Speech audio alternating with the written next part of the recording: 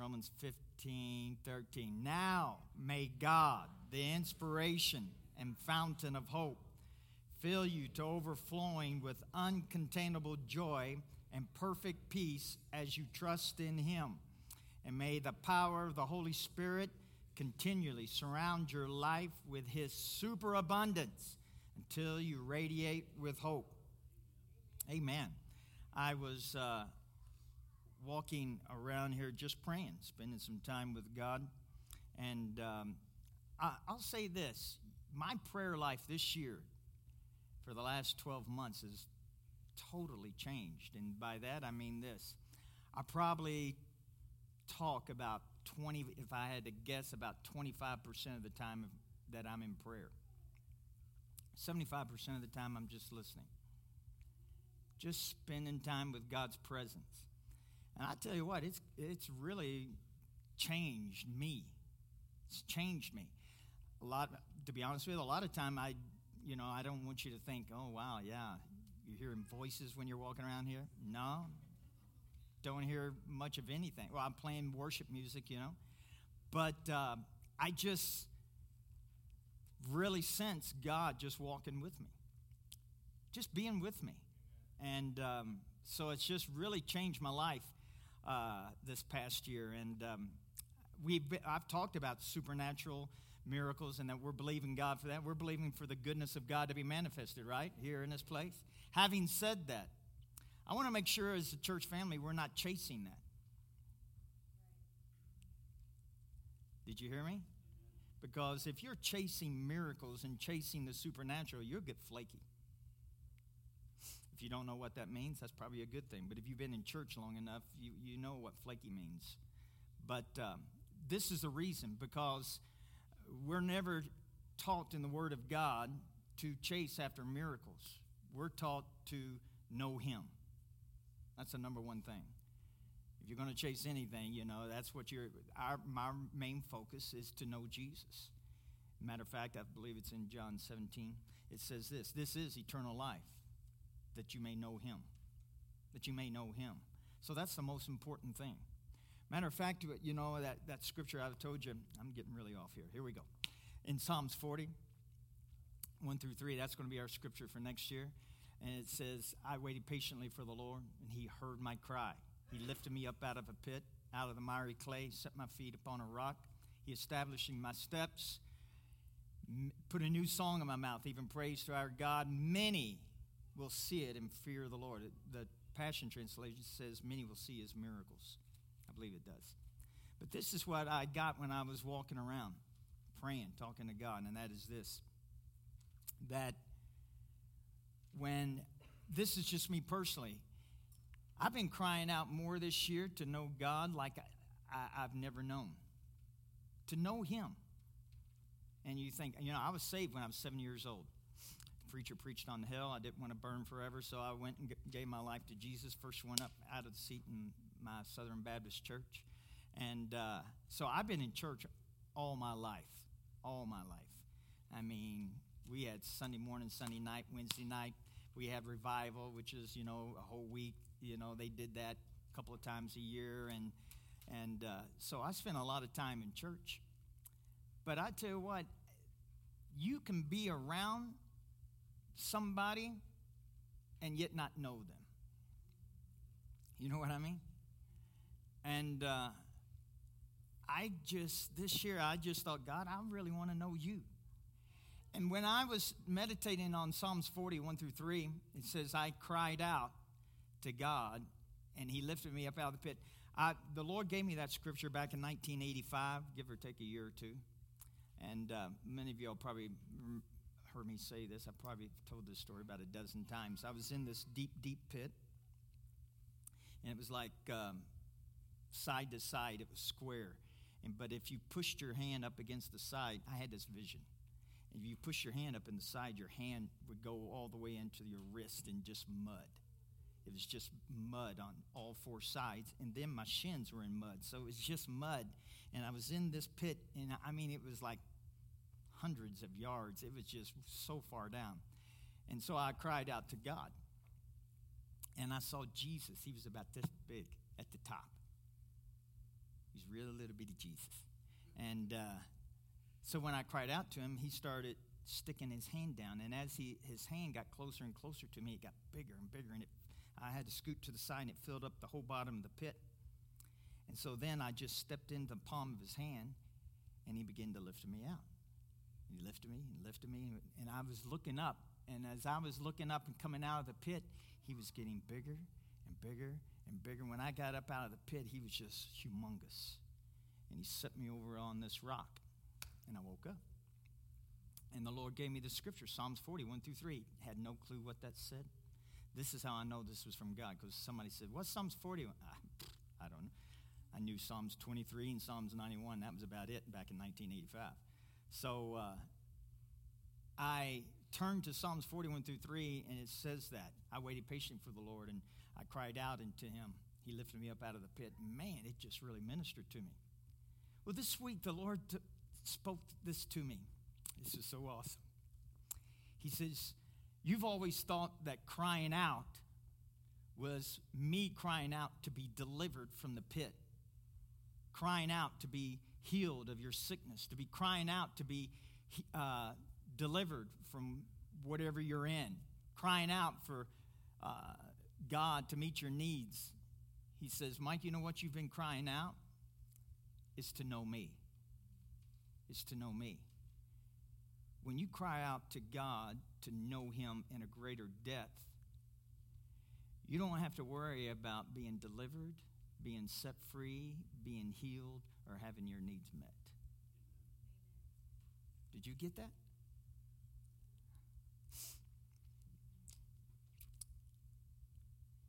Knowing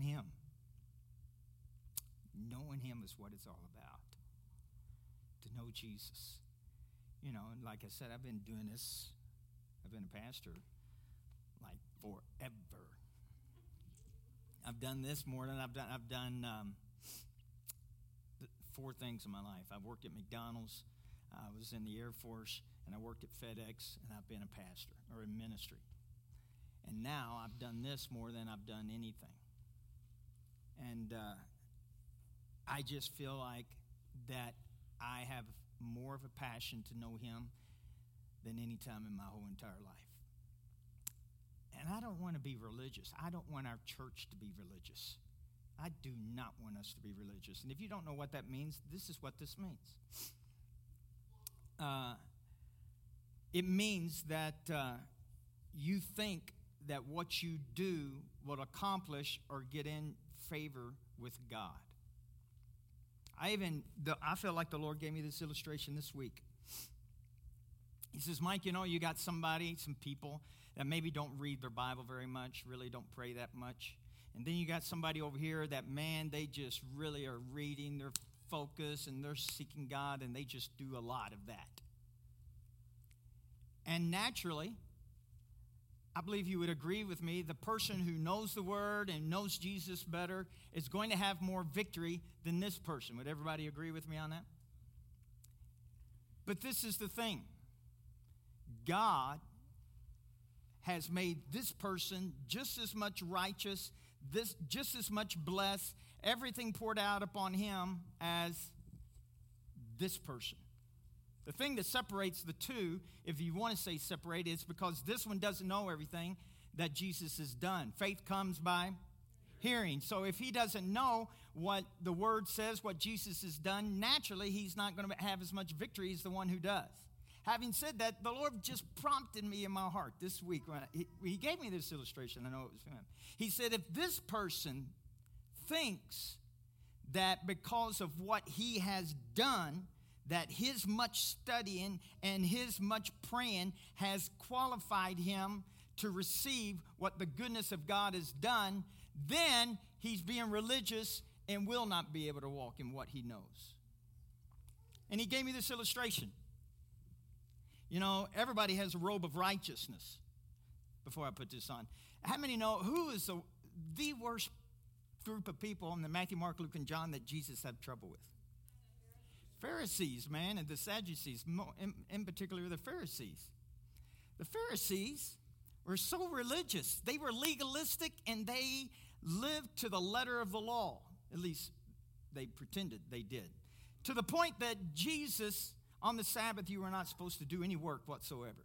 No working on the Sabbath.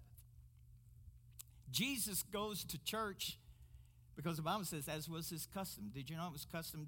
Jesus went to church. When the doors were open, he was generally in church on the Sabbath, which was Saturday for the Jewish people. But he was there on the Sabbath, and he was going to heal somebody. And so he knew what everybody was thinking. Everybody's saying, it's the Sabbath, you're not supposed to heal on the Sabbath. Can you imagine that mentality? But that's it. So Jesus heals this person, and the Pharisees, the religious people, say this.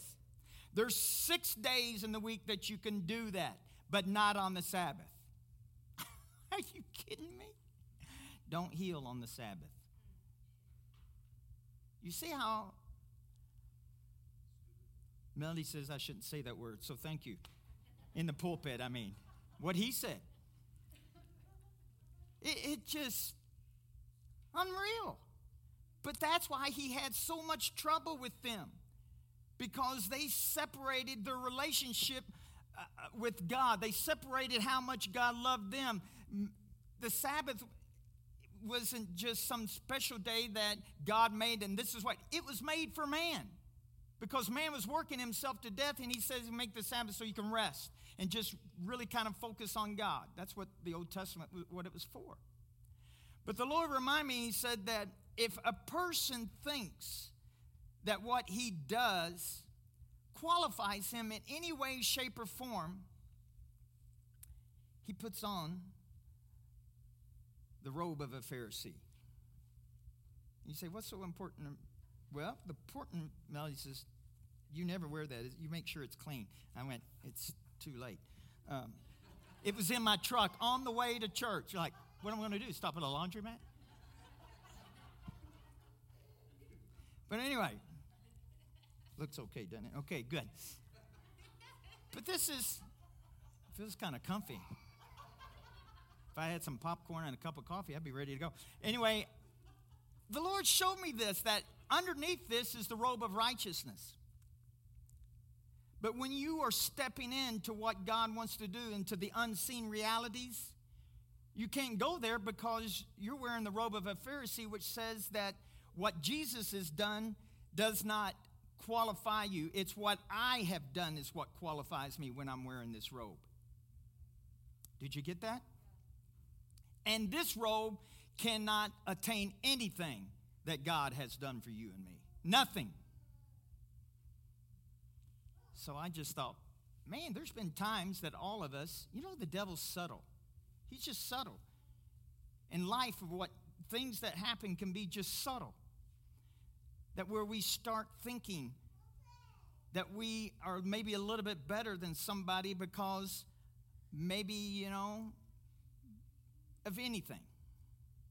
The Lord just reminded me, he says, Mike, I really have destined your church, listen to me, to be an example that people outside of this church will know that they're followers of Jesus because of their love for one another. So this is why I feel like the Lord wants me to drive this home. There's so many times that you may think, there's times, let me back up. There's times that I've been a pastor that I've thought that, so-and-so, they shouldn't have left this church. And I would get a little bit, because I was hurt, I would get a little bit, like they don't measure up. There's been times, I know I'm being real transparent. Don't anybody throw stones, or I'll quote that scripture that Jesus said, he who's without sin, throw the first one. But anyway, there's been times that, that when people do stuff that I don't particularly like, and there's times, listen to me, that I've gotten frustrated when people don't step up and do stuff, and I feel like they should. You know what the Lord showed me this week? This week, he showed me that. He says, Mike, there's been so many times, let me back up some more, that I just get I just think, I measure our church by, I've got pastor friends, and I think, wow, man, they've got so many volunteers, and they've got this, and they've got that. They got a full band, I've been wanting a bass guitar player, and I've been wanting this, and I said, well, we don't have everything. So, I felt like in my heart that we just don't measure up. And I was just pondering that, thinking about that, while I was spending time with God. And the Lord just so gently, so lovingly pinned my hide to the wall. It's Rocky Mountain Family Church, we're just lacking in this, and we're slacking in that, and, just this and that. And the Lord says, well, I will tell you one thing. It's my body that you're talking about.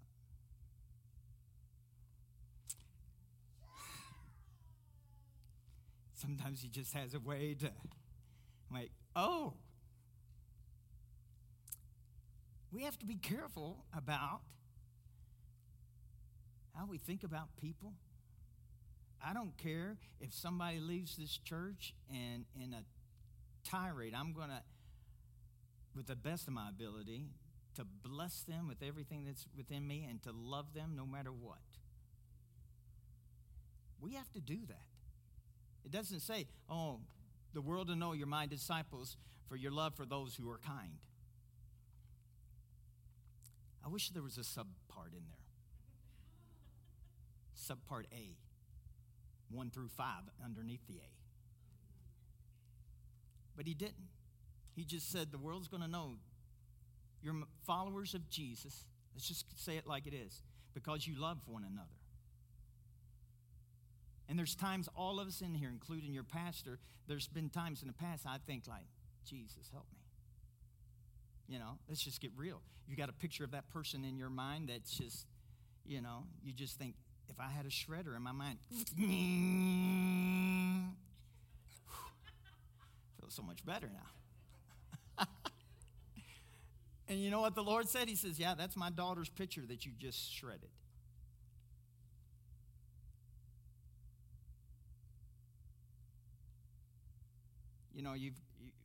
We just, and I'm not saying this to bring condemnation. I am saying this to teach all of us this morning, because this is where God wants to take us.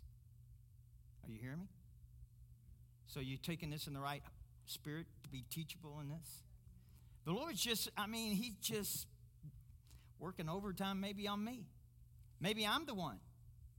Maybe everybody in here is perfect. And so praise God, I'll listen to this. But it's just like one person said when I was on the mission field, Melanie and I were on the mission field, he said, ministry would be great if it wasn't for people. And I went, there's a lot of truth in that. But I said all of this, I didn't even get to my main point. My main point is this, that when I was doing all of this, that God just floated liquid love all over me. And he said this. He says, you don't realize it, but I'm your friend, Mike. You've sought me as God. You sought me as Savior. You sought me as healer. You sought me as provider. But you really haven't been knowing me as a friend. 61 years old. I've been saved since I was 7. And Jesus says, you've never really gotten to know me as a friend. And I felt so privileged. We all probably have some kind of hero or somebody that we look up to. You think, wow, I'd like to get to know them. And Jesus says, I call you my friend. I call you my friend. This is what it says, James chapter 2, verse 23. And so the scripture was fulfilled that says, Abraham believed, adhered to, trusted, and relied on God. And this was accounted to him as righteousness, as conformity to God's will and thought and deed. And he was called God's friend. He was called God's friend. Why? Because he stepped into a covenant where Abraham believed what God said about him. Not only about his present, but even about his future. And because of that, God said, I call you my friend. When I was praying this week, the Lord wants me to let you know that he calls you friend. He calls you friend. I've had great friendships. Sandra Holderness, she passed away. She told me years ago, I've never forgot this. She says, it's been proven, more than likely that you'll never have more than 5 or less friends for a lifetime. And I thought, first of all, that sounds depressing. And then you stop and think about it. I've had friends that when they move away or something happens that we just float apart. And I've realized that it does take some effort. Have you noticed that? It takes effort for friends. Out of everybody in this church, I've known Ron Waller as a friend in Pueblo more than anybody. I think he started coming to this church about 6 weeks or a few weeks, or maybe, I don't know how long. Then he moved over to the Western Slope. That about destroyed our relationship because I promised him that I would come and see him, and I never did. And he's reminded me of that several times since then. Like all the time. But anyway, it's taken effort for that friendship. And it does. But God is always doing his part. Being your friend. Being your friend. Let me read one more. I got carried away. John 15, verse 13 says this. No one has greater love. No one has shown stronger affection. Listen to these words. Has shown stronger affection than to lay down, give up his own life for his friends. You are my friends.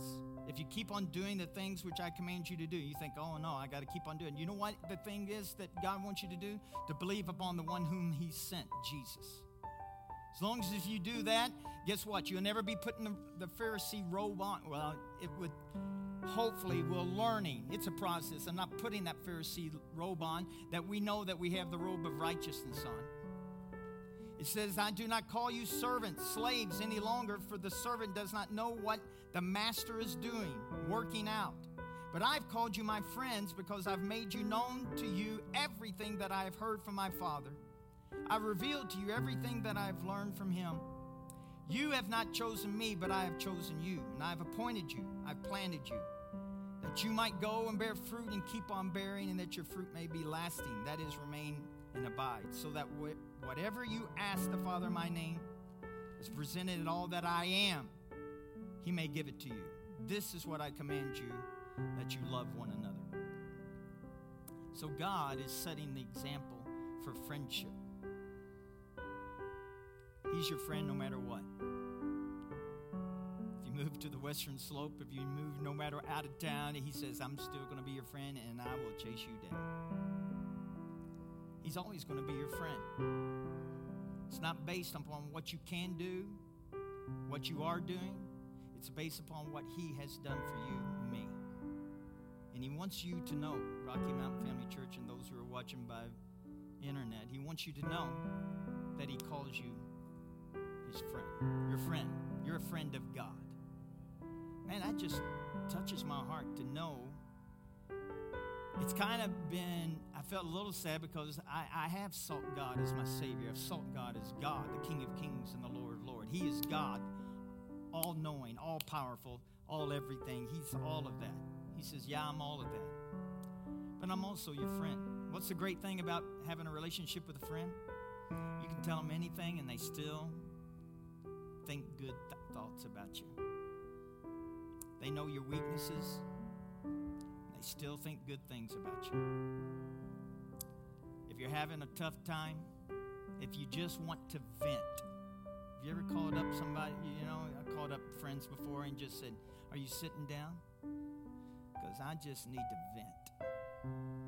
Jesus is there to hear your vent. He's here to hear everything that you want. But he just wants you to know, Rocky Mountain Family Church, that you always are going to have a friend. When you're going through tough times, when you're even doubting him, when things don't go right, when you feel like your prayers aren't getting answered, when your faith just blows up or a tragedy happens and you sit there and go, God, what happened? Where were you? He's not going to kick you out. I was telling somebody yesterday, if you look at the story of Peter, the whole church was praying for him and he got supernaturally delivered. The same chapter before that, James, the brother of Jesus, was also in prison and he died. He died. He was not delivered. I think it was James. It could have been one of the other disciples. But same time frame. I wonder what those parents thought when they heard Peter was supernaturally delivered, but their son was killed. I wonder what they thought. I don't know. But this is what we have to think. You run to Jesus and say, I don't totally understand that, but I know one thing, that you love me, that you're for me, and I'm never going to let you go, and I'm thankful that you're never going to let me go. Can we just put that in our foundation? When it doesn't make sense, when you don't have the answer, you're still going to look to Jesus, and he will be a friend to you at those times that you don't understand. There's times that I've been to funerals or tragedies, and I just sit there and I don't say a word. And I'm just in their presence. And after everything's done, they say, man, Pastor Mike, thank you for everything that you did. Thank you for just being there, just your love and everything. And I just thought, wow, I believe that's what Jesus does with us. We're in our living room, we're in our car, we're everything, and Jesus is just sitting there beside us, just to comfort us, just to be there. Just know from this day forward that you have a friend. No matter what you're going through, his name is Jesus, and he wants you to know him as friend. Let's stand.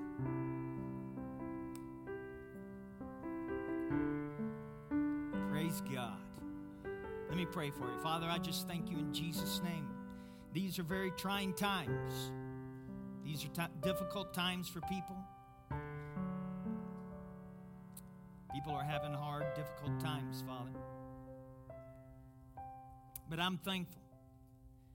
It's Thanksgiving, and we can be thankful that we have a friend. And our friend knows all things. Our friend is the God of all comfort. Our friend has the inside story. He knows everything. And Father, I pray that our family, the church family, not just Rocky Mountain Family Church, but your church around the world, will have a revelation that Jesus is our friend. Savior, yes. Deliverer, yes. Healer, provider, all of those things. The soon coming King. But more than all of those, I pray that our eyes would be open to Jesus as our friend. Thank you in advance for doing that for our church family. I truly believe it with all of my heart that our church will know you as friend, that our love for one another will grow in spite of our weaknesses and our faults, our insecurities, our sins, and everything else that can be filled in there, that we would love one another. Thank you, Father. In Jesus' name, amen. Praise God. We're going to receive our offering. I'm going to dance on the stairs. We're going to receive our offering. Ways to give. You can give online. Go to rmfchurch.org. You can have a check or cash. There's 2 buckets back there. You can drop it off there. Send cash by texting to that number. Amen. You want to say our scripture together? Let's say this out loud together. My Father generously provides all that I need. He is doing exceedingly abundantly above all that I ask or think, according to the power that is in me. He surrounds me with favor inspires me to be a blessing. I am blessed. I truly believe that we're blessed and that you're all going to have a super awesome Thanksgiving. Amen.